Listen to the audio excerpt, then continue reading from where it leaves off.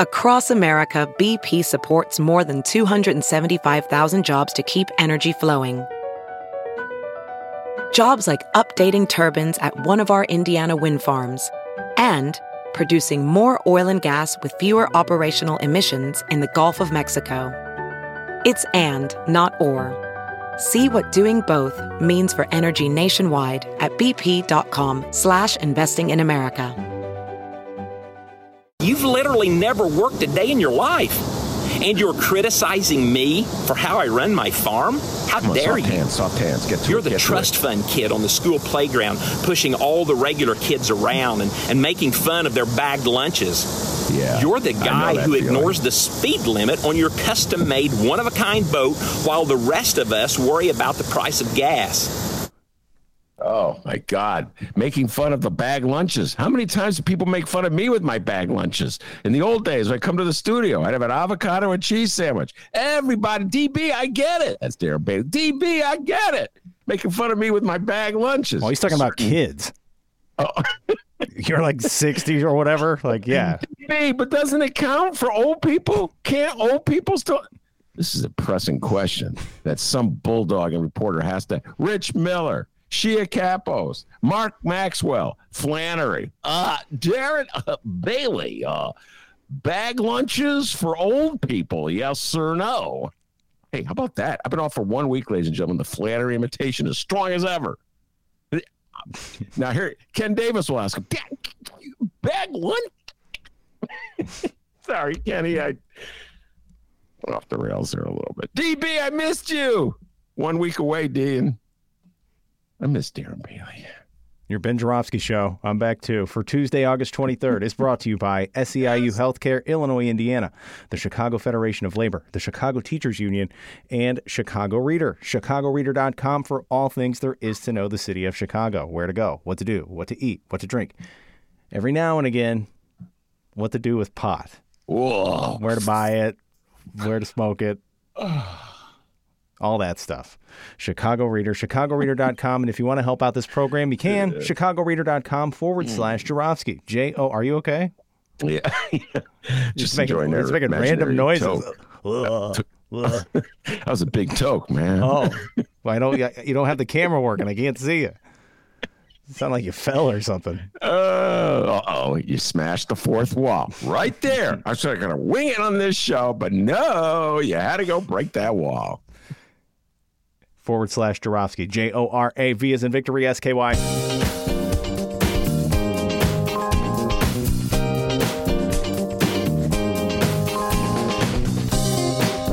It is Tuesday, August 23rd, and this is the Ben Joravsky Show.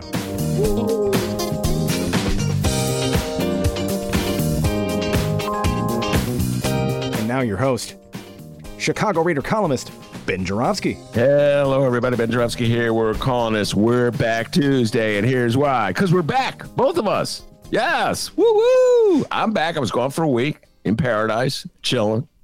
In my mind, smoking reefer. I haven't smoked in a while, but, in my mind, I was doing that, just chilling. And Dr. D was gone even longer than me. If you recall, the last 3 days of regular shows, Dr. D was partying like a rock star down in Alton, getting ready to be a papa. When all that partying is going to be put in the rearview mirror. Oh, yeah, that no news reefer, no more beer. That news nothing. Is out on the show. I forgot. What's that? I said that news is out on the show. I forgot. Oh, yes. Yeah, no, we let that cat out of the bag. Having a baby, everybody. Little daughter. Her name's going to be Denise. She's due in October. Man. In October, ladies and gentlemen. Let's give a big studio audience applause. I know some of our listeners don't like this. We kicked him out. Zorn was like, get rid of this. All right, well, I'll do that. Yeah. Doctor's going to be a great papa. So while Chris Schrage, a little shout out to Dennis's running mate, his partner from downstate Alton. A great producer. Chris Schrage sat in for Dr. D last week. And thanks, Chris. I guess when you're on a paternity leave, Chris will be sitting in as well. So you're going to hear Chris's lovely voice. And don't forget DJ Nate. He still helps out with the bonuses. So got a great crew of producers. I'm a very lucky man. Very, very lucky indeed. All right. So I was in Michigan for a week, chilling out and obsessively following politics while I was in Michigan. No matter where I am, even if I'm chilling out, I'm following politics obsessively. And this little phone is My connection to the world. By the way, John Nichols has already sent me 2 texts. He wants watch this. There we go. John Nichols has joined us. John Nichols has joined us. I'm going to bring him on officially in a little while. John, I apologize to you up front. The camera is not working. I was out of town for a week. I come back. The camera's not working, so you can't see my beautiful face. And what a face it is. It's a face that's perfect for an audio podcast. But I'm just going to finish my thoughts before I bring John Nichols on officially. So I was in Michigan, obsessively following politics and follow me on this, ladies and gentlemen. They're going to have a referendum in the state of Michigan on whether abortion rights. And it overwhelming support by the voters of Michigan. I think they got close to 800,000 signatures to put it on the ballot. And so they put it on the ballot before Kansas. So I don't think MAGA and Republicans really understood the power of this issue in this coming election. This is before they woke up. They always like to pretend, John Nichols, that they're not awake. They make fun of people who are awake, and yet they're very vigilant. I got to give them credit. They're very vigilant. They follow politics very passionately, MAGA does.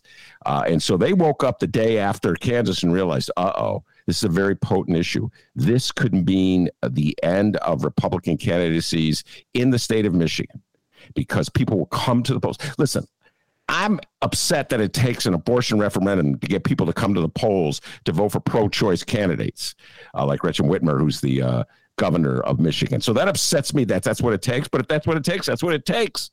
So what did they do? I don't know if you saw this, John Nichols. What did they do? They've got their lawyers in court arguing that the referendum should be bounced off the ballot because of spacing issues. I mean, this is something straight out of the Chicago machine. This is how, MAGA, you always say you're better than big city Democrats. You are taking a page right out of the book of Richard M. Daley, and Rahm Emanuel. This is straight up Chicago politics, man. I can't beat you at the polls, so what I'm going to do is bounce you off the ballot on a technicality. Now, I don't know if it's going to work. It all depends on, the votes of the governing board that decides these issues. And it's, as I understand, it's 2 Republicans, 2 Dems. So I'm working from the assumption, I don't know why I'm positive, that it will fail and the referendum will remain on the ballot. And it'll probably, I hope, launch Gretchen Whitmer to a victory. And also there's attorney general race. It's really important in the state of Michigan. So the games MAGA plays, man, I saw it firsthand when I was up in Michigan last week. All right, without further ado, I'm going to bring on John Nichols. You folks, I know my listeners know the name, John Nichols, a political writer for The Nation magazine. He's written, I just looked it up, John, about a dozen books.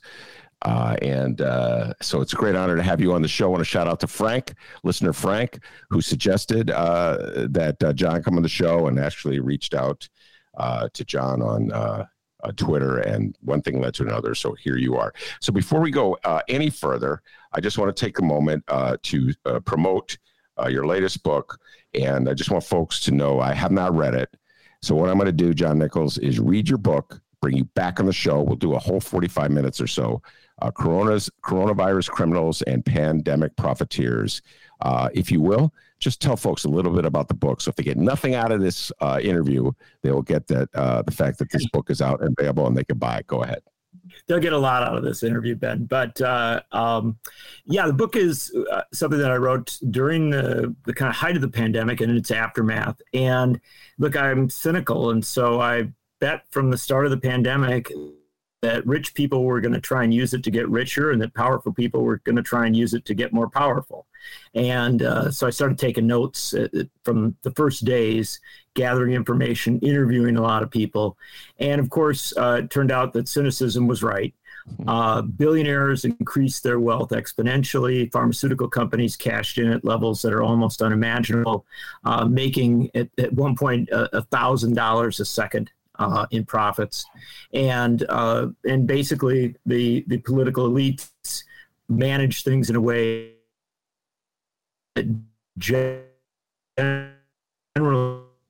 put them ahead rather than behind. Let's look at all the people who ripped us off, robbed us, took advantage of us during the pandemic, charted up the impact of that, which is hundreds of thousands of unnecessary deaths, millions of people who got sick that didn't have to get sick, and tens of millions of people who went through economic hardship they didn't have to go through. And I suggest at the end of the book that those people should be held to account for their profiteering. All right. Well, as I said, I will not attempt to interview you about a book I have not read. I will dutifully read the book and bring you back on the show. I've been reading book reviews about it in preparation for you coming on the show in general. And it's something we should be discussing. We talk a little bit about this. I mentioned this. Miles Kampf-Lassin comes on the show all the time. We take economic deep dives and things like this from these times. But this is a specific issue that we should pay more attention to. All right. John Nichols is based in the state of Wisconsin. He is a son of Wisconsin. He was born or raised in Union Grove, Wisconsin, where old timers from Chicago remember. That's where the drag racing was, where the great ones run. And yes, that Union Grove, Wisconsin. And as such, despite that, he follows national politics very closely, but he has an obsessive Ben Joravsky Chicago-like passion and obsession with Wisconsin politics. So I have to start by doing a little Wisconsin talk. John, after I talked to you briefly this morning, I was reading the Washington Post, and there was an article in the Washington Post. I don't know if you saw it. Robin Vos, who I always say Robin Vos is the Republican Michael Madigan in Wisconsin. We've talked about him a lot on the show. He's the maestro, the master of the General Assembly in Wisconsin. And he lost, to put it mildly, Trump turned against him, and he was almost defeated in a Republican primary by some rookie that Trump had supported. And the Post story, John, very revealing. Robin Vos still won't say anything negative about Donald Trump. It's Donald Trump tried to take him out. He survived, and he's still obsequious to Donald Trump. So why don't you explain the dynamics of Donald Trump, MAGA in Wisconsin, and how it impacts even legendary politicians like Robin Vos? Well, it's a very good question, and focusing on Vos is a very good way, I think, to get a clear picture of just how powerful Donald Trump is within the Republican Party. And that's the important thing to begin with. It's Donald Trump's Republican Party. I mean, it doesn't belong to anybody else. DeSantis, all these other people are just pretenders to the throne. Trump owns this thing, and he owns it pretty thoroughly. In Wisconsin, he came in initially, and you'll appreciate this, he came in initially to pick a candidate for governor. He had already endorsed Ron Johnson for the Senate. And in the governor's race, he would have logically backed a woman named Rebecca Clayfish, who's very conservative, former lieutenant governor, close to Scott Walker, all this stuff.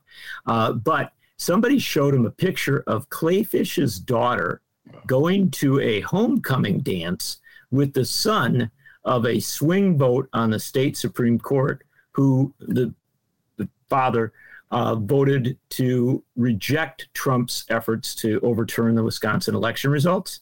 And so because of that high school dance picture, Trump rejected Rebecca Clayfish and endorsed a businessman who was running named Tim Nichols.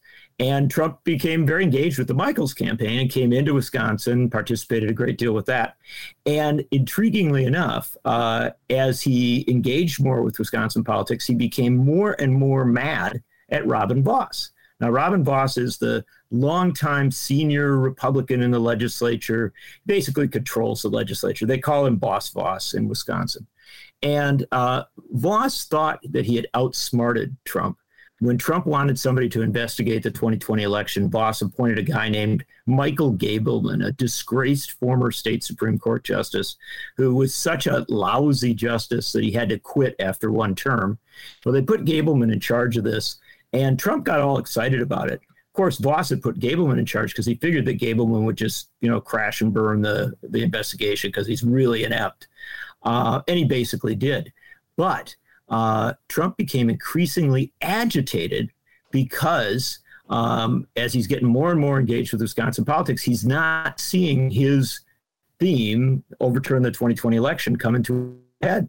And so when he came up on the weekend before the primary election to endorse Tim Nichols, his candidate for governor, and do a big rally in Waukesha, standard stuff, suddenly he pops an endorsement out for Vos's primary challenger, a complete unknown, a guy who had never run for office before, and a guy who was running, an okay but somewhat bumbling campaign. And lo and behold, when primary day came, Vos only got 51% of the vote. He came within a whisker, a couple hundred votes, of losing his seat. And you can attribute that to nothing except Donald Trump's endorsement of the challenger. Now, you said something to me that caught me off guard when we were chatting before we came on the air. So I'm going to ask you to share it with my listeners. And that is that there was a Democratic crossover in that Voss primary that it may have enabled Voss to eke out. I think that he won by 260 votes. I think that's what I saw. So elaborate a bit on that, John. Sure. Voss is a bad player. He's been incredibly destructive in the legislature, and Democrats have for years tried to get rid of him. But there are Democrats in that district who are so fearful of a total Trump takeover of the state Republican Party that and I talked to folks who crossed over and voted, Democrats who voted for Voss in the primary. And because it was so close, I think it's fair to say that there's a very good chance that Voss was saved by Democrats. And that's a complex situation because on balance, I think that pretty much every Democrat in the state would like to see Robin Voss out of the legislature. By the same token, the state legislature is so radically gerrymandered, so overwhelmingly gerrymandered, that there are Democrats who fear that there could be something worse than Robin Voss. And in fact, they might be right. Well, I don't know how accurate that is in light of the article I just read in the Washington Post, where Voss, instead of a triumphant Voss, it's a chastened Voss, if you follow what I'm saying. Yeah. And it's so un-Chicago, and I'll share this with you and get your thoughts on this. In Chicago, if a politician beats, quote unquote, the machine, if like the powers that be turn against him or her and he or she wins, they emerge pounding their chest, metaphorically speaking, like, I beat the machine. I'm unvanquished. The people spoke. That's a great Chicago tradition. I could recite many different aldermen, for instance, and alderwomen who emerged from challenges by Richard Daley, et cetera, and so forth. Voss, it had a totally different reaction. He didn't want to be alienated from the MAGA and the Republican Party, so he immediately bowed down to Trump and said, I have more in common with him than I disagree with him. Is there something different about Wisconsin than Chicago that explains this different reaction, or is it just the overwhelming power of Donald Trump with MAGA in Wisconsin? That's a really good question, and I think that the Wisconsin Republican Party is evolving, and so historically, I think that in a situation like this, there's a good chance that Voss might have claimed his victory. And in many ways, Voss did. Remember, he fired Michael Gableman, the guy that had been put in charge of investigating the election a day or so after the election. So it's not like he bent to Trump's bidding there because Trump wanted Gableman to remain. But I think that at the end of the day, the transformation of the Republican Party in Wisconsin is now so complete that when Voss took a deep breath after a few days after almost getting beat, I apologize. I think he came to the conclusion that there is no future, that he could see no future as a Republican leader opposing or challenging Donald Trump in Wisconsin. And so his calculus is to try and at least walk the middle line, be acceptable to the Trump folks. And for him, here's the dynamic. He doesn't have any road up. He's not going to leave the legislature. Your comparison to Madigan is a very appropriate comparison. So as a result, Voss finds himself in a situation where he has to hold that seat, his seat down in Western Racine County. And he just got a message that, there but for a whisker, he doesn't have control of that seat. He could well have lost it and might easily lose it in the future.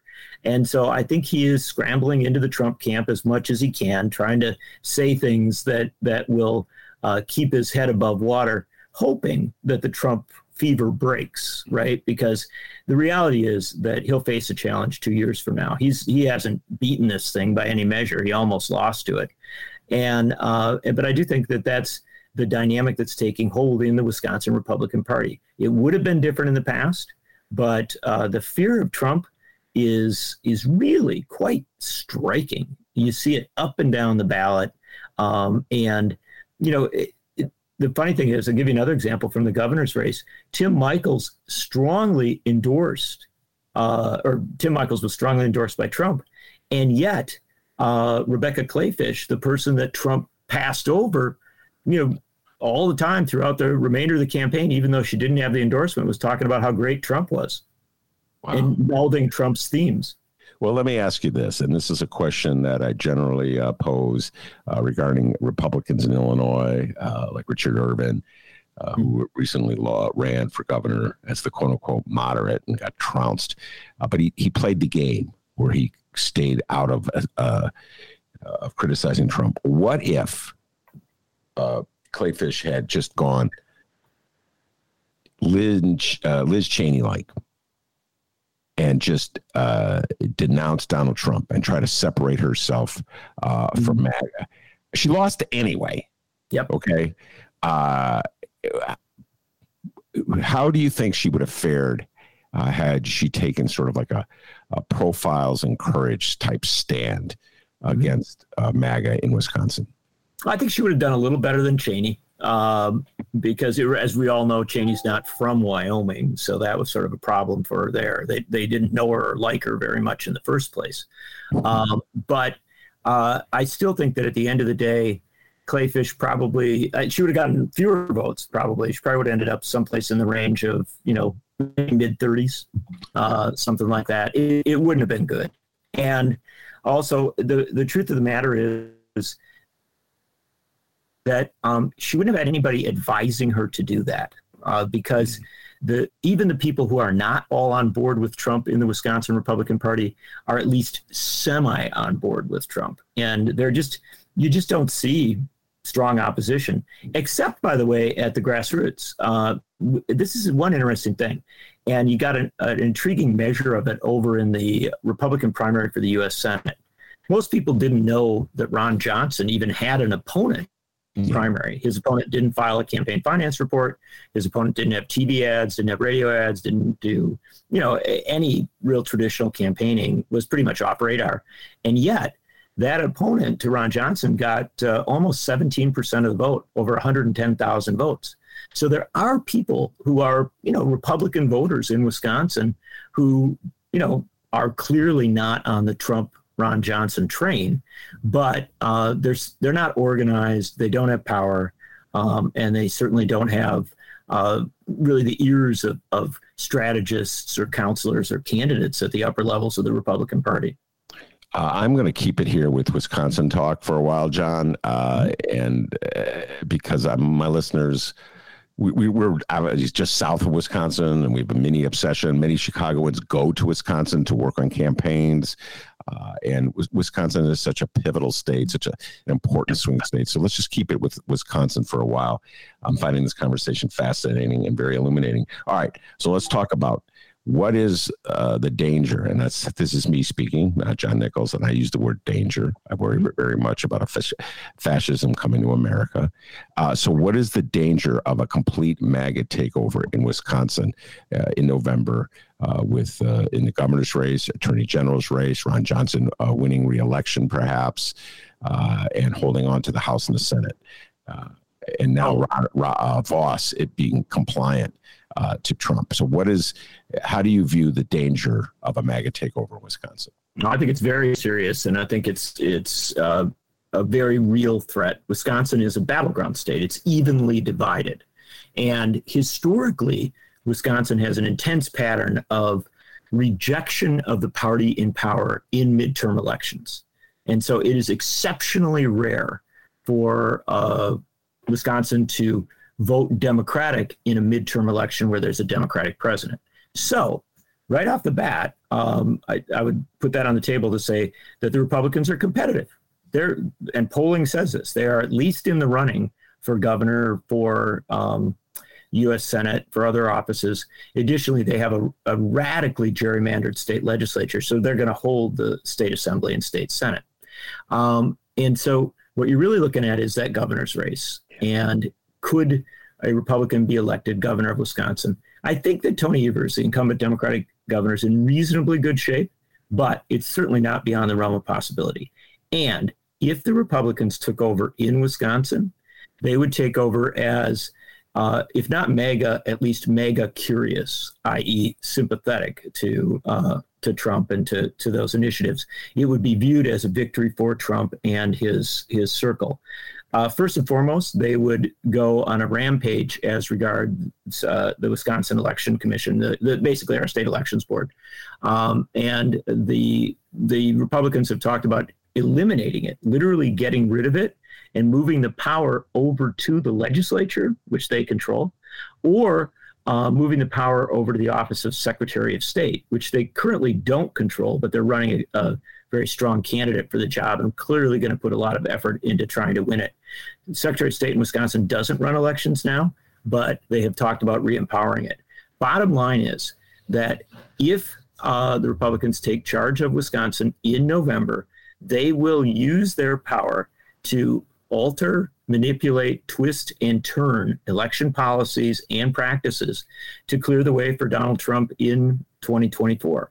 And remember, Donald Trump lost Wisconsin only by about 20,000 votes. So it doesn't take a lot of mangling of the processes to raise that prospect that he would be competitive in 2024. Obviously, there are other factors, but that's the simple reality. And frankly, that's not just a Wisconsin reality. That's a reality across the country.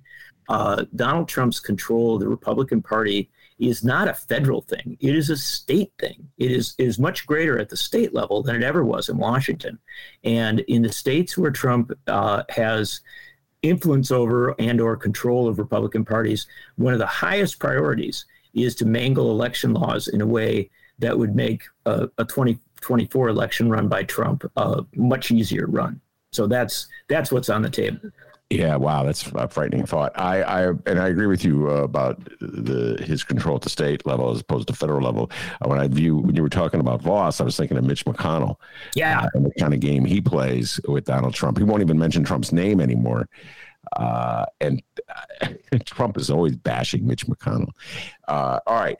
Now, on the other side, how will abortion rights play in Wisconsin? I was talking before you came on, or briefly when you were on, about the referendum in Michigan, which has clearly got MAGA scared because that'll bring people to the polls. Democrats to the polls has the potential. We saw what happened in Kansas. So how strong is abortion as an issue in the state of Wisconsin? It's huge. Wisconsin is an exceptionally pro-choice state. Polling suggests that close to 2/3 of Wisconsinites basically want abortion to be legal. The sort of radical anti-abortion stance that many Republicans take that would ban it in virtually all circumstances, you only get a tiny portion of the electorate in Wisconsin that's even sympathetic to that, probably in the range of around 15, maybe 20%. So Wisconsin's a pro-choice state, and the influence of that pro-choice stance has been felt in elections over the years. I think the Dobbs decision effectively reelected Tony Evers in Wisconsin. Evers was running a good campaign, no doubt about that. And he's got a lot of money, so he's in a reasonably good position as a Democratic incumbent running for reelection. He's also in a state that usually reelects governors. But he's running in a midterm, and again, that Wisconsin pattern in midterms is very much against the party in power. So I think Evers was quite vulnerable until the Dobbs decision came down. My sense is that the Dobbs decision is going to have a huge impact on the Wisconsin electorate. I think it's going to be very, very beneficial to Evers. Doesn't guarantee he will be elected, but it certainly puts him in a much, much stronger position. I think it may also reelect Josh Kaul, who is the Attorney General of Wisconsin and who has taken a very strongly pro-choice stance. Kaul was only narrowly elected in 2018 by about, roughly 28,000 votes. Again, this very closely divided state. And so my sense is that abortion will be absolutely critical to his reelect. And where those votes are going to come from, intriguingly enough, is somewhat in suburban Milwaukee. And suburban Milwaukee, which was traditionally just a boom area for Republicans, their heartlands, their stronghold, has been seen, especially in the close-in suburbs, a trending toward the Democrats. I think that will accelerate because of the abortion issue. And then you're also going to see portion, not a huge portion, but a portion of outstate Republicans, especially on the western part of the state along the Mississippi River, who are, have been pro-choice, not always and not in every instance, but enough of them that I think you will see some crossover, and I think you'll probably see a decent break on the independents on that issue. So, yeah, is it big in Wisconsin? Absolutely. In fact, I would go so far as to say I think it will be one of the, if not the top issue that Wisconsin Democrats run on in November. Wow. Okay, so that's interesting. Let's just follow this, ladies and gentlemen. So there's a Democratic governor.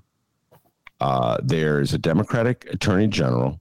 Mm-hmm. The state went for Biden in 2020. One of the senators, Tammy Baldwin, is a Democrat. We'll get to Ron Johnson in a little bit. We're not ignoring him. We'll get to that. So clearly this is a state that the Democrats are, to put it mildly, competitive, very competitive with. And yet, the legislature is dominated by Republicans. And that gets to the issue of gerrymandering. And I said this to John before he went in the air. I was going to raise this question and make this point. I make this point all the time on the show. The greatest setback for the Democratic Party, in my humble opinion, in the 20th century, you could argue it's losing Gore losing in 2000. You could argue it's Donald Trump defeating Hillary Clinton in 2016. I go for the 2010 midterms. Democrats fell asleep. They fell in love with Barack Obama. They just loved themselves so much because they were victorious in 2008. And use a sports metaphor, they took their eye off the ball and they got their clocks cleaned in state legislative races throughout the country. And the Republicans have been reaping the benefits of that for the last decade. And I don't know how, because the Republicans took control of state houses, they drew the maps, and they basically mapped Democrats, a majority party, into a minority existence. That's my read. What are your thoughts, John Nichols? Absolutely. Look, I lived it. In Wisconsin, historically, we had a pretty solid Democratic advantage in presidential races. And while Republicans could win the governorship, they usually won it with relatively moderate, very capable politicians like Tommy Thompson. What shifted in 2010 was that the Republican Party came to power with a far better position than they had at any time, really in modern history. They had a very conservative, very tactical governor who wasn't really interested. Like Thompson wanted to win with 80% of the vote. He wanted the whole state to like him. Scott Walker wasn't that way. Scott Walker was very glad to win with 51% of the vote. So they had a tactical Republican governor who was very much focused on the party and on internal party dynamics. They had Voss, who we've talked about in the legislature. They had Scott Fitzgerald over in the state Senate, a similar type character. And so they weren't stupid. They knew they had dumb lucked into majorities in the Assembly and the Senate and the governorship at the same time, and with all of these tactical Republicans there. So what they focused on immediately was disempowering the Democrats. They did so in a whole bunch of ways. Very big attention was paid to the Wisconsin uprising, the effort to Walker moved immediately to take away collective bargaining rights from state employees. He also moved to disempower the trial lawyers and other groups. So basically every group that helped Democrats, Walker sought to disempower them. And they did those by narrow margins in the legislature, but they succeeded.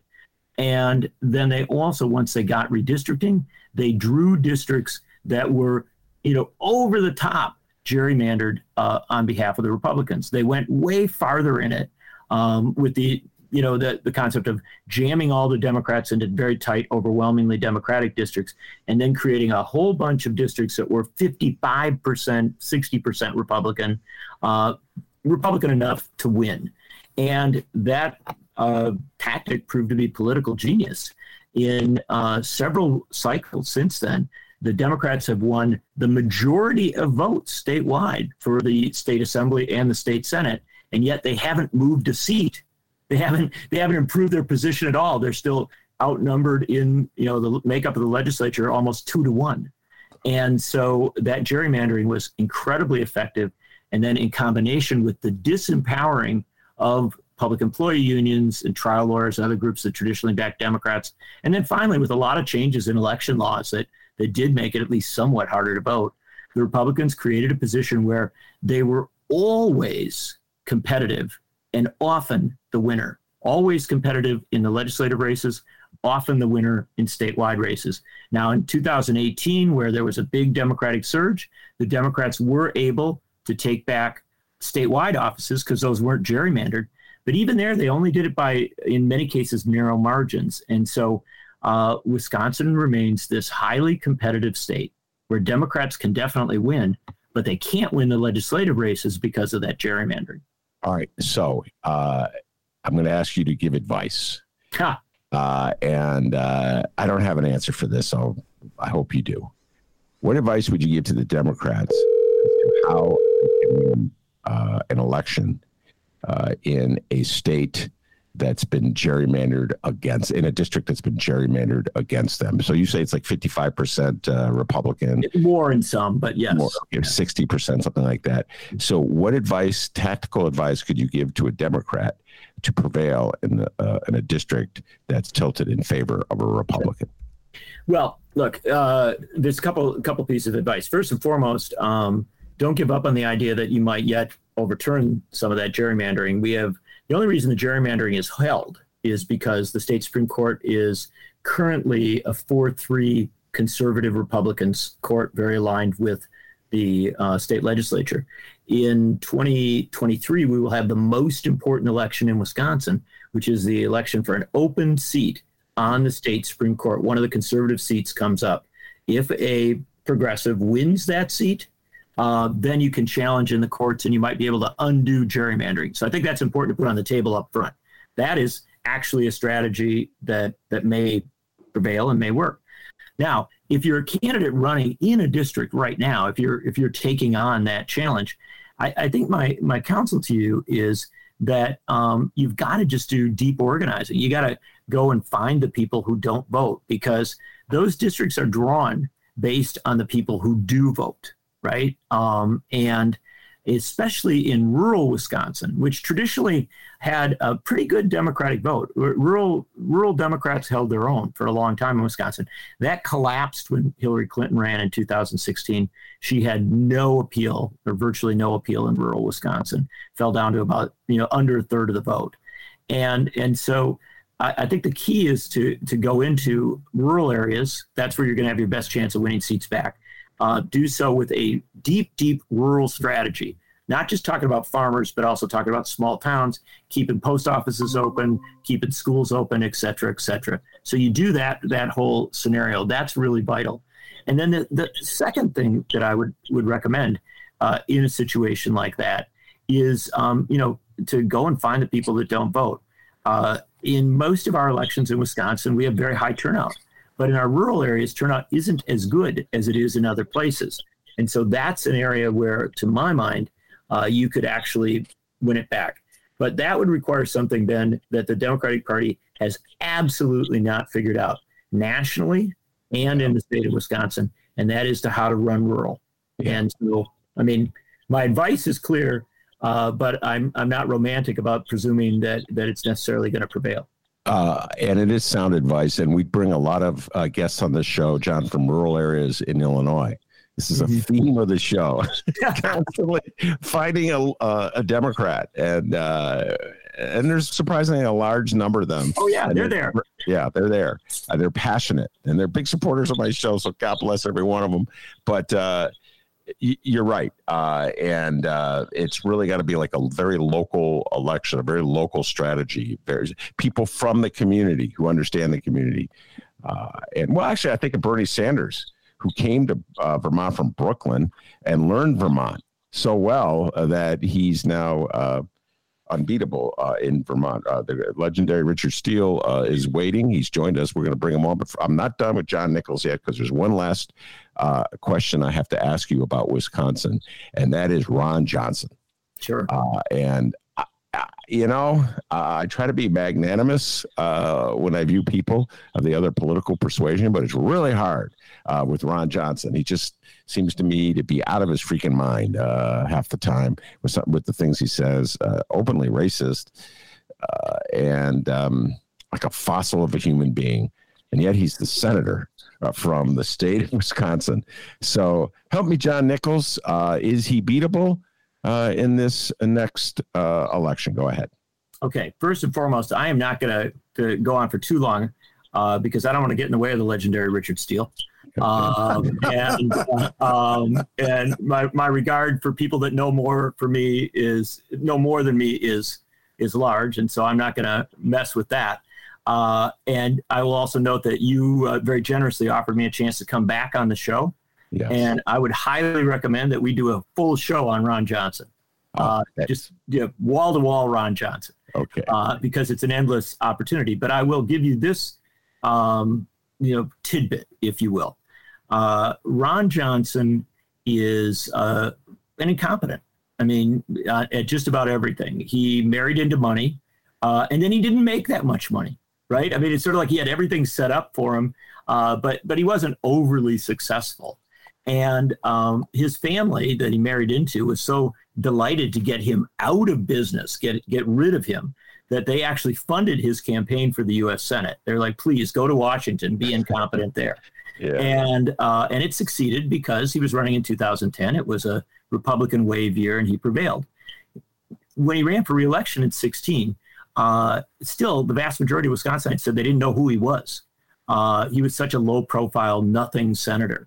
But again, that was the year of the Trump wave in Wisconsin, and it had some serious impact. And the Democrats made some errors that year as well. And so Johnson got reelected. This is the first election campaign in which people know Ron Johnson, they know how he operates, and they understand the danger, I think, of keeping this guy in the Senate because he is such a bad player, such a conspiracy theorist, et cetera, et cetera. And so we had a poll come out, the very best poll in Wisconsin, the Marquette poll, which was released just last week. And it showed that Mandela Barnes, the Democratic nominee against Ron Johnson, is up by 7 points, over 50%, actually leading among independents. And, I'm not going to tell you it's going to be an easy race. I think it'll be a hard race. There's no doubt of that. But I do think that there's a very good chance that this is the year when Wisconsinites finally get rid of Ron Johnson, who is the second most horrible senator in Wisconsin history, right after Joe McCarthy. Number 2, Ron. Well, but he's coming up. I mean, I've actually argued at some points. There are some days where I will put him ahead of McCarthy. But I don't want to be too glib about the bad news of the past. All right, I'm going to let you go, John Nichols, and definitely bring you back. We're going to do a Ron. We already figured out our shows. We're going to do a show about coronavirus criminals. We're going to do a show about Ron Johnson, and then we share a passion for Henry Wallace. Yes, that's a book he wrote, I think about 3 years ago or so, and so we'll probably do a show about that.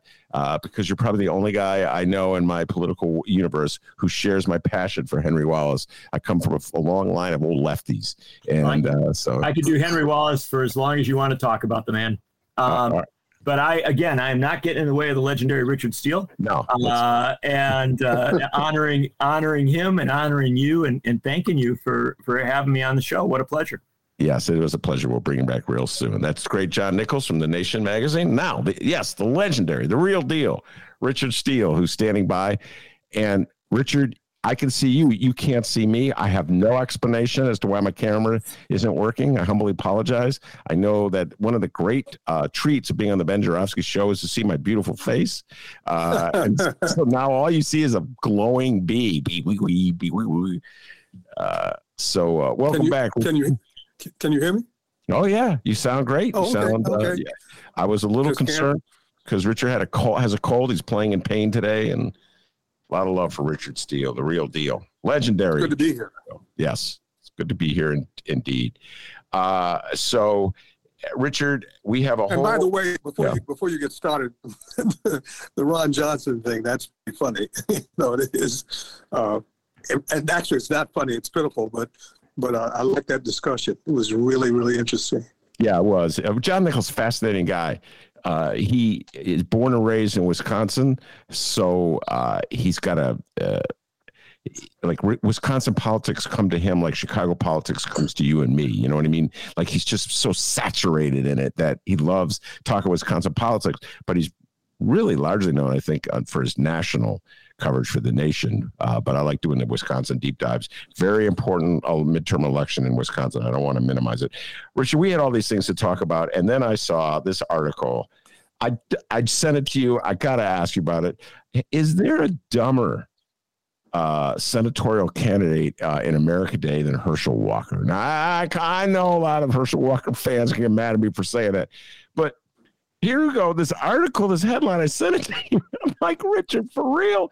Herschel Walker, criticizing climate law, asks, quote, "Don't we have enough trees around here?"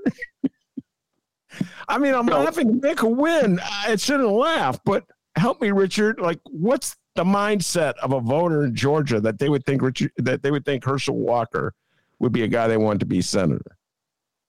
You know, the only thing I can think of Ben, is that when he makes statements like that and some of the really stupid things he says, I think there might be some people who might say to themselves, maybe there's a hidden message behind what he's saying, because nobody could be that stupid running for an office like that. And so, I mean, it's really ridiculous. So, and I think, you know, at this point, the Republicans have at least 3 people running for the seat in the Senate that are really bad candidates, but Herschel Walker is by far the worst. You know, he hasn't done any debate. I doubt if he's going to debate. I don't think he'll debate. He's been asked to debate on several occasions, and his answer was, "Well, I'm busy campaigning." Really? Okay. So I don't know. What amazes me, and it probably amazes you too, is that at this point in the polls, he's got people who support him. Yeah. I mean, you know, his opponent is ahead of him, but there are a number of people who support him. And I understand people being, you know, native Georgians and saying, well, the guy's a football hero, and, you know, he's from Georgia and he grew up here. So, I'll support him on that basis, but that should only be about 10%, I think. So I'm amazed. I am truly amazed. Well, I guess I shouldn't be so amazed based on another essay that you sent me in preparation for coming on the show. Usually I give the homework out. Richard Steele sent me a homework assignment, and it was an essay from Medium.com by Rosalind Morris, and it's The Cult of Trump. It's not the man, it's the racism. And I'm going to read the opening from this essay, and then, Richard, I would love for you to elaborate a little bit with your thoughts, and then we'll bring in Herschel Walker. So here's the lead. Trump's followers are not brainwashed, and they're not delusional. They are blinded by hatred, and they are 100% responsible for the choices they make. It is their love for white supremacy and white privilege that causes them to blindly follow their leader, Donald Trump. They also are not radicalized. How so? When there is absolutely nothing radical about American racism or sexism, especially under the guise of Christianity. Wow. Do you agree with that sentiment? Absolutely. And, you know, one of the things I think she mentioned in that write-up, in that assessment, is that there is part of this is a backlash to having a black president for 8 years. Yeah. There were people in that entire 8 years, there were people who were grumbling and moaning and saying, this is awful. Even though he turned out to be a pretty decent president, they, and a great family, and, you know, a credible guy who didn't get into any scandals and all of that, they dismissed all of that and said, but he was black. You know, so that has been settling in on people for the last, you know, right before this election, that they just couldn't stand it. It was just awful. And, you know, they took the position that with a black president, the country was going down the tubes, and this whole theory about the country turning over in terms of its population, and white people being in the minority at some point, brown and black people being in the majority. And I think the fact that he was president for 8 years, you know, helped push that theory ahead. And so it's a backlash. And I think the article is right. pushed it. I mean, Trump just came along at a time when here's a guy with no scruples, no morals, no boundaries, who they could support, and he's a guy who would do anything. I mean, he had no limits, and so he was the perfect guy for what they wanted. It could have been anybody who was like that. And, they just happened to be Trump, and he was perfect for that role, and so he was chosen by them. And he loved it because, he loves the attention. And he was a guy who thought his face should be on, the faces on Mount Rushmore, which is, come on, are you serious? Really? And so, and they're willing to accept that. All the things that he does, they're overlooking all of that. It doesn't matter. He made fun of military veterans. He made fun of disabled reporters. He assaulted women, all of that stuff. I mean, a lot of people thought after the piece came up where he was seen saying to the reporter, I think it was Entertainment Tonight, where he was saying, women, they love you. When you're a celebrity, all you got to do is grab them by the, by the genitals. And everybody thought, okay, this is it. This is, he's through when he was running. And it didn't knock him off. As a matter of fact, what's her name? Who was his closest advisor? Kellyanne Conway. Kellyanne Conway. Don't like her, don't respect her, but I recognize her genius. She was somebody who stepped in, and she put a twist on it. I mean, he was really, I think, in trouble at that point. Even with the people who love him, they didn't love him like that yet. But she came in and she somehow, she talked about, she made up words to suit him, that suited him, and said to his followers, this is what you should be looking at. She did a great job with that.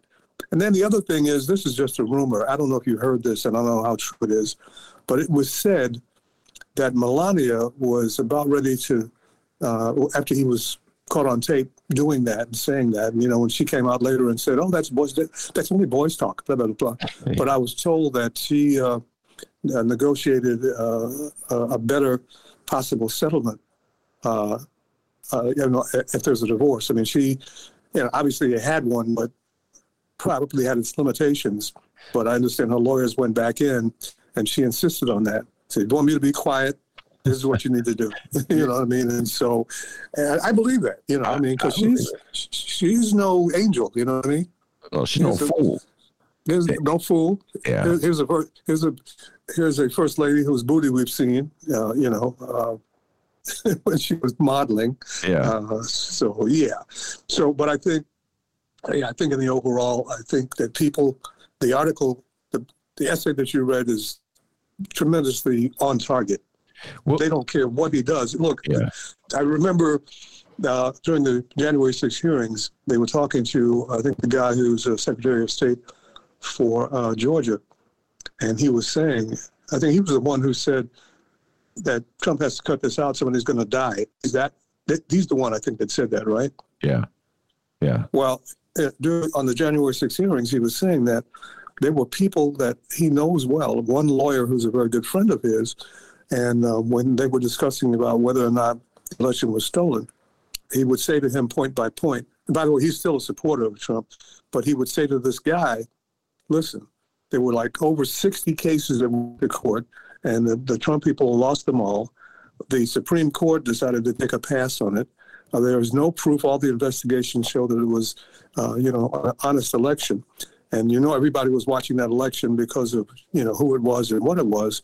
And, he said his lawyer friend said to him, bright guy, intelligent guy, said to him, yeah, I hear all that, and I agree with what you said, but in my heart, I think it was stolen. What do you do with that? Yeah. I mean, I don't know the answer to that. And I'll tell you this. When I hear that, I have an echo of a refrain I get from a lot of losing candidates in Chicago. And so that's a common refrain after a tough loss. And Richard Steele, people don't know, is a diehard basketball fan, as I am, and we're always exchanging texts during games.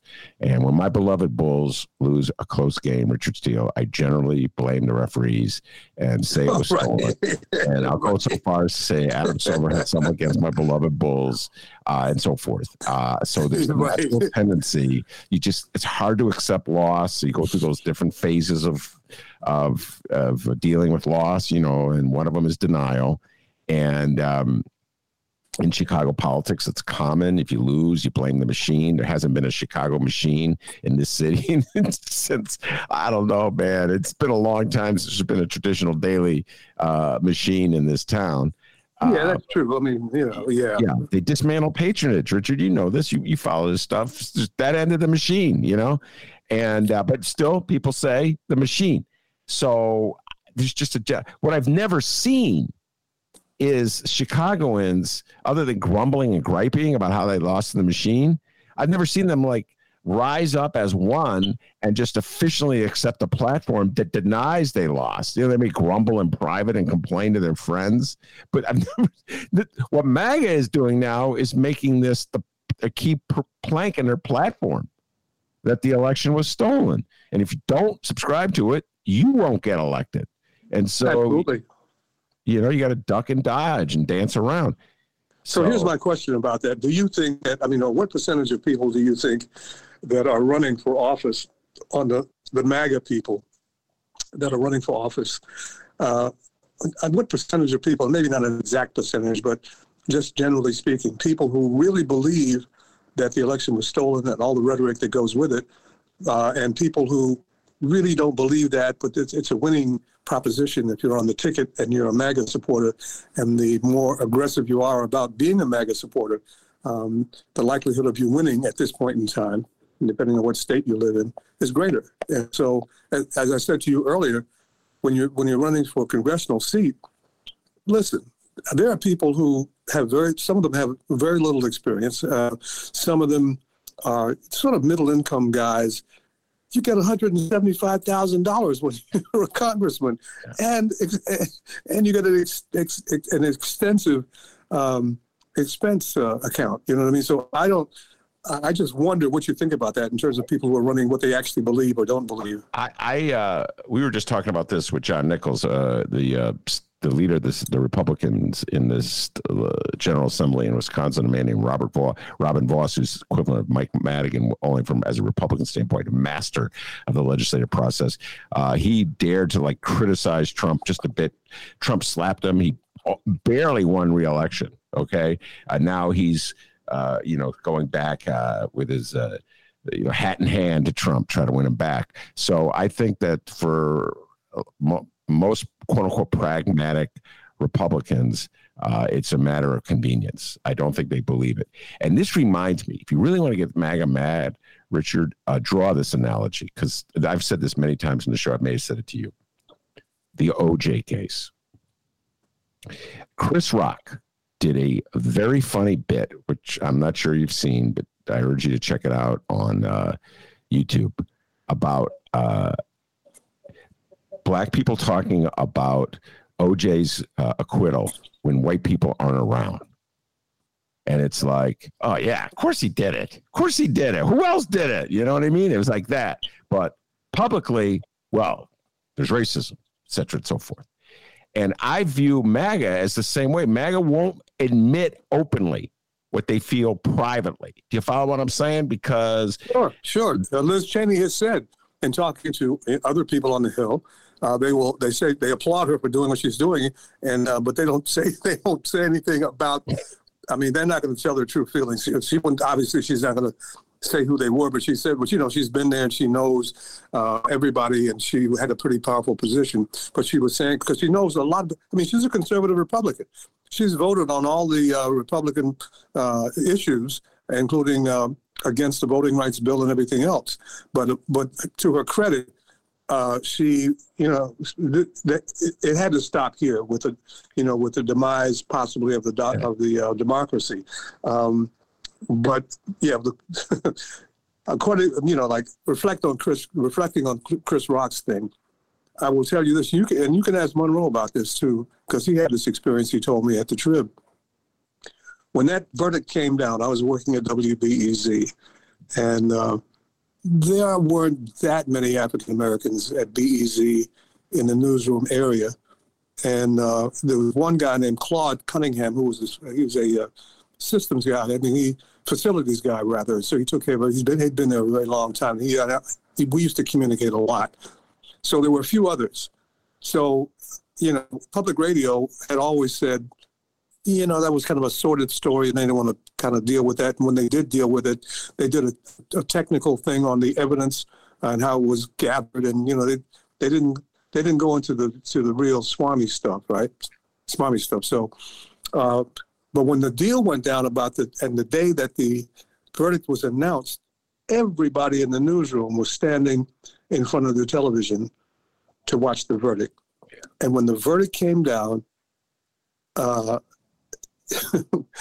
Claude and I and another member who was black, we went into another room because we were saying, yes, we finally won one, right? And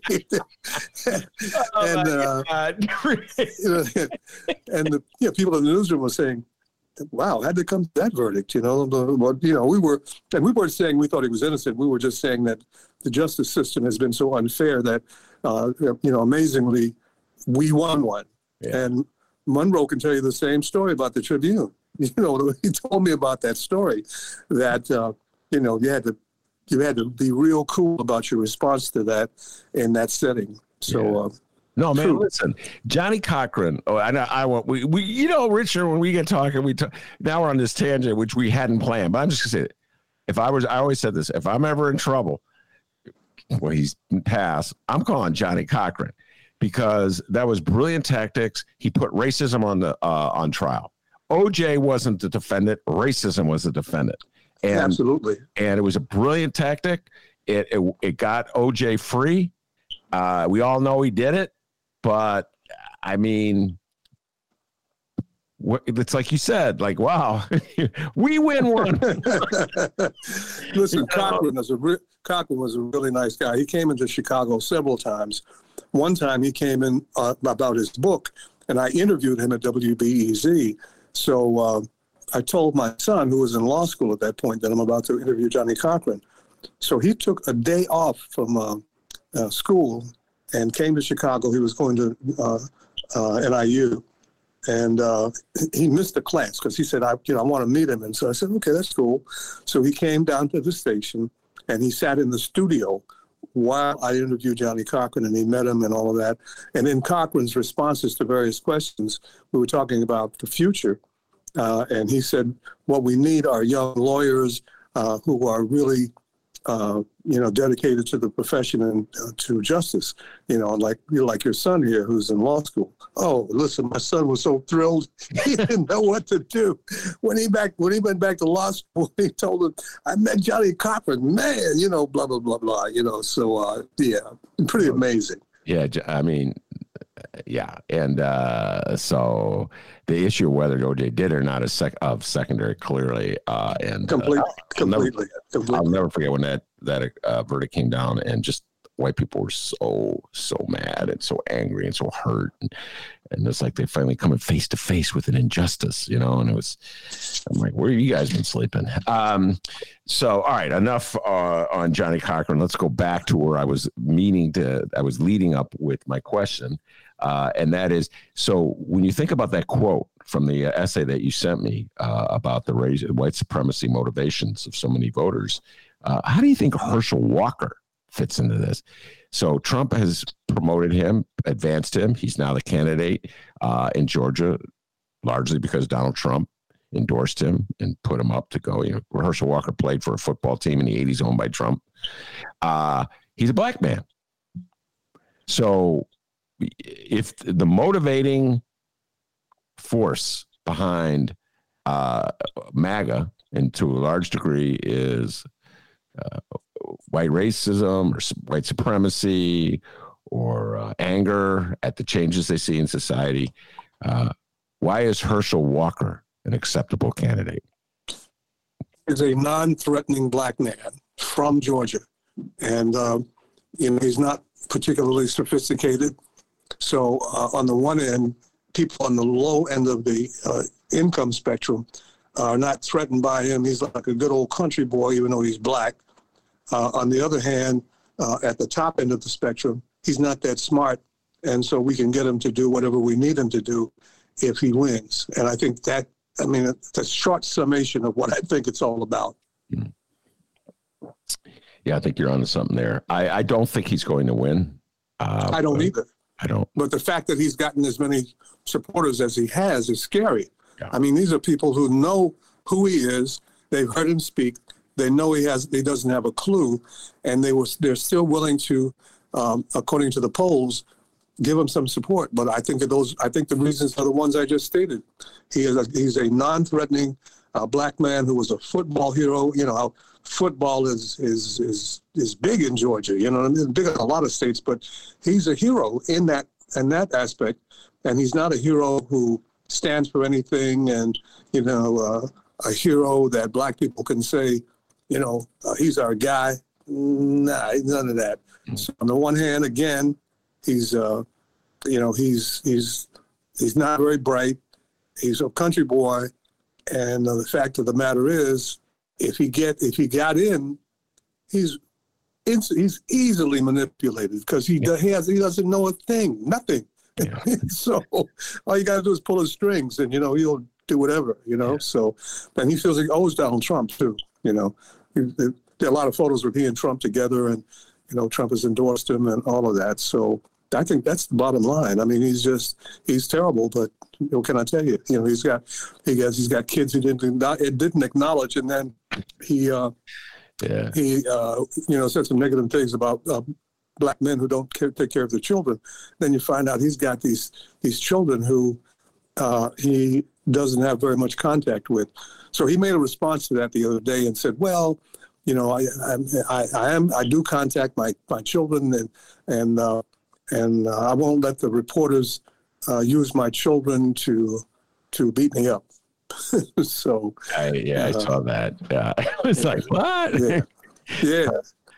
Yeah. Herschel Walker, the former law enforcement guy, right? Yeah. Right. So never was in law enforcement ever. No. Yeah, he made that up too.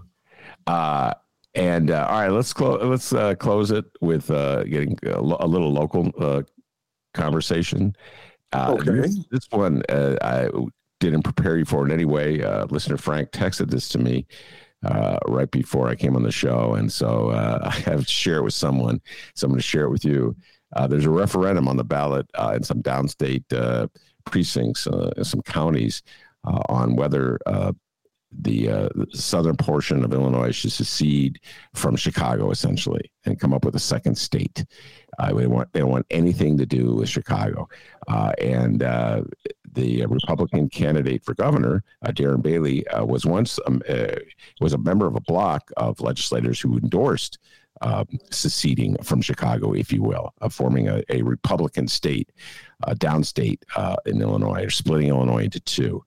He's kind of backing away from that right now because he needs votes in Chicago if he's going to prevail, and he's also got a little trouble because he calls his propensity for calling Chicago a hellhole. And then he does some interesting ducking and dodging and dancing. I call him DB Travolta because he's quick on his feet when it comes to ducking. So your just general thoughts about what's going on here, Richard Steele, with these people who live downstate wanting nothing to do with Chicago? Well, they think they live in Texas because, Texas has proposed the same thing, secede from the Union and be, an independent state. And they haven't said they want to be Republican. They just say they want to be on their own.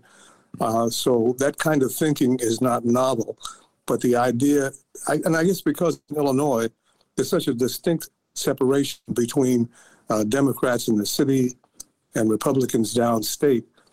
I was amazed that the guy who ran, the guy from he ran in the primary and Bailey beat him out.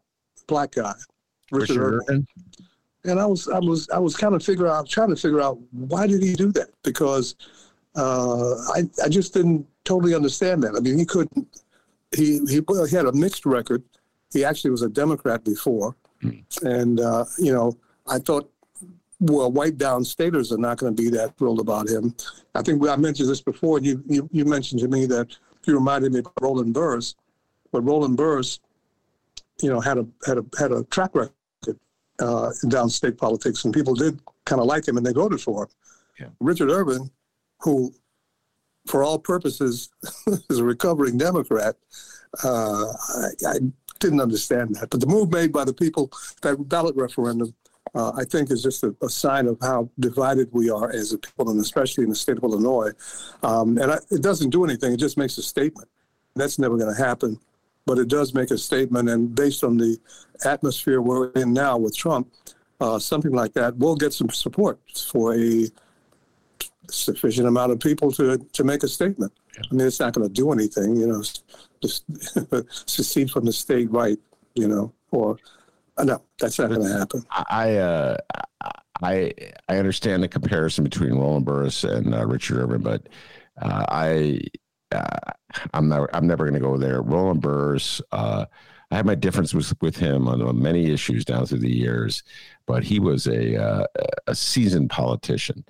No question. Very smart practitioner of the game of politics.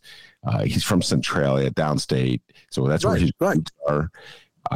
And I never thought he sold out on issues, except for on the death penalty issue, which really upset me.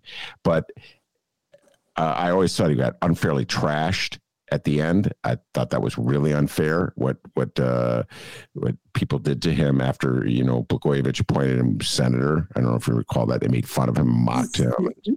Yeah, I do, but I don't necessarily agree that. I think that was it looked like I want to be senator so badly that I'll take the criticism and I'll take everything that goes along with that, just so that I can I can fill the seat and say that I was senator, because he only had like 2 years, I'm thinking. He didn't, how much can you accomplish in 2 years? Not very much, and so I would question that. I agree with what you said about him prior to that, but when he decided to do that, I just thought that was kind of shady. Well, it set him up for a lot of mockery. I should bring him on the show. He's a sharp guy. And, I know he is. I know him. I know him. Yeah. Yeah. Oh, I know you must have had him on shows dozens of times. Absolutely, I have. And so he is a smart guy. And I respect his political acumen, but that I still have a problem with him. It just looks so shady. Yeah. I'm gonna take that seat, and especially Blagojevich being the one who made that decision. How I feel about Blagojevich is a whole nother kind of thing. But all right, I'm going to segue into one final piece of conversation that I didn't tell you I was going to do by saying this. I believe Roland Burris lives in the house in Chatham that Mahalia Jackson used to live in. I think I read that somewhere. Richard. I think I did too. Yeah, I think I read that. Yeah. Which is an interesting piece of Chicago history. And then I'll close with just raising this. The Chicago Jazz Festival is coming up. And I know a lot of listeners think of Richard Steele as a WBEZ guy, a newsman on WBEZ for many years. He had a jazz show. The man knows jazz really well, way better than I do. So, Richard, are you going to be making it out to the Jazz Festival this year? Yeah, as a matter of fact, I might even go on that jazz tour they do. I've forgotten what the date is, where this bus goes around to different clubs, and spends like a half hour there listening to the music, and then they move on to another club. I think they cover about maybe 6 jazz clubs in Chicago, and this is a prelude to the Chicago Jazz Festival. I've really never done that because I didn't myself as kind of one of the fans getting on the bus and doing that. But now that I'm not in the spotlight anymore, and I still love jazz, so I'm considering doing that.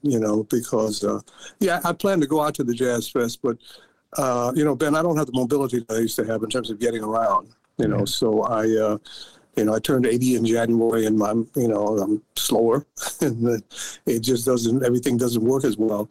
So, but I am going to come out, and I'm involved with two other festivals too.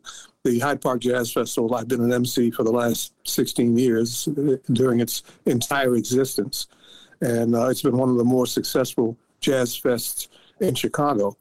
And also the Hyde Park Jazz Festival. No, I'm sorry, the Inglewood Jazz Festival, which I'm involved with too. So I'm still connected to that, So, Richard, do you still listen to jazz, or are you totally a news guy? Oh, absolutely. Absolutely. I listen to WDCB and in the College of DuPage station. Dan Bender, who's the boss over there, he and I used to work together at BEZ. Great guy. Is doing a great job with the music. And I also listen on satellite radio. And the jazz station is absolutely incredible. And the guy who runs it used to be here in Chicago at WNUA back in the day. Was it NUA? Yeah, I think it was WNUA. Richard, you said that, and all I heard was WNUA. Yeah, right. Yeah. Yeah, well, he was there for a long time. I think he was a music director, but he's entirely directing. He's a program director at this satellite music station. And this guy's traveled everywhere. Never thought that would happen for him. He's been to every jazz festival in and out of the country. He was even in Russia when there's a jazz appreciation month in June every year. And one year they celebrated a special thing in Russia, and he went and saw that. Before we leave, I have one other thing that I wanted to mention since I thought about Russia. What do you think about Dennis Rodman saying that he's gonna go to Russia and try to get Brittany Griner released because he's got a relationship with Putin because he was there once before at Putin's invitation? What do you think about that? Well, first of all, I don't know if you remember when he went to North Korea. Absolutely. Yeah, sure. So I'm going to start this off by saying I'm biased. I remain a big fan of Dennis Rodman. And I was a fan of Dennis Rodman, Richard, this is the absolute truth, when he played for the Pistons, and everyone in Chicago hated him. There was just something about Dennis Rodman. I'd never seen a player play with that kind of spirit, that kind of energy. He was such a classic underdog. He pulled himself up from some really dispiriting, depressing beginnings when it was abandonment by parents, and he just turned himself into one of the greatest power forwards in the history of the game. And I will always love Dennis Rodman. So it's kind of like he can do no wrong. He hasn't gone, if he came out for Trump, that might break it for me, you know what I'm saying? But I got no problem with him trying to get Brittany Griner out. If that's what it takes, that's what it takes. I want Brittany Griner out of that jail. She's been obviously unfairly. So I'm not going to sit there and go, oh, he's no, it's an invasion of, protocol. No, if he can work, listen. So I applauded it. I'm like, go for it, Dennis. I hope it works. And so I hope it works. I doubt it'll work. I think that it's political, so it's not going to work. But but I think it brings a lot of light to the subject. The other thing about Dennis Rodman, I too respected him as a player. I mean, how many people that are, I think he was like 6'4" or something. He wasn't that tall, but how many people at that height averaged when he was with the Bulls, 12, 13 rebounds a game?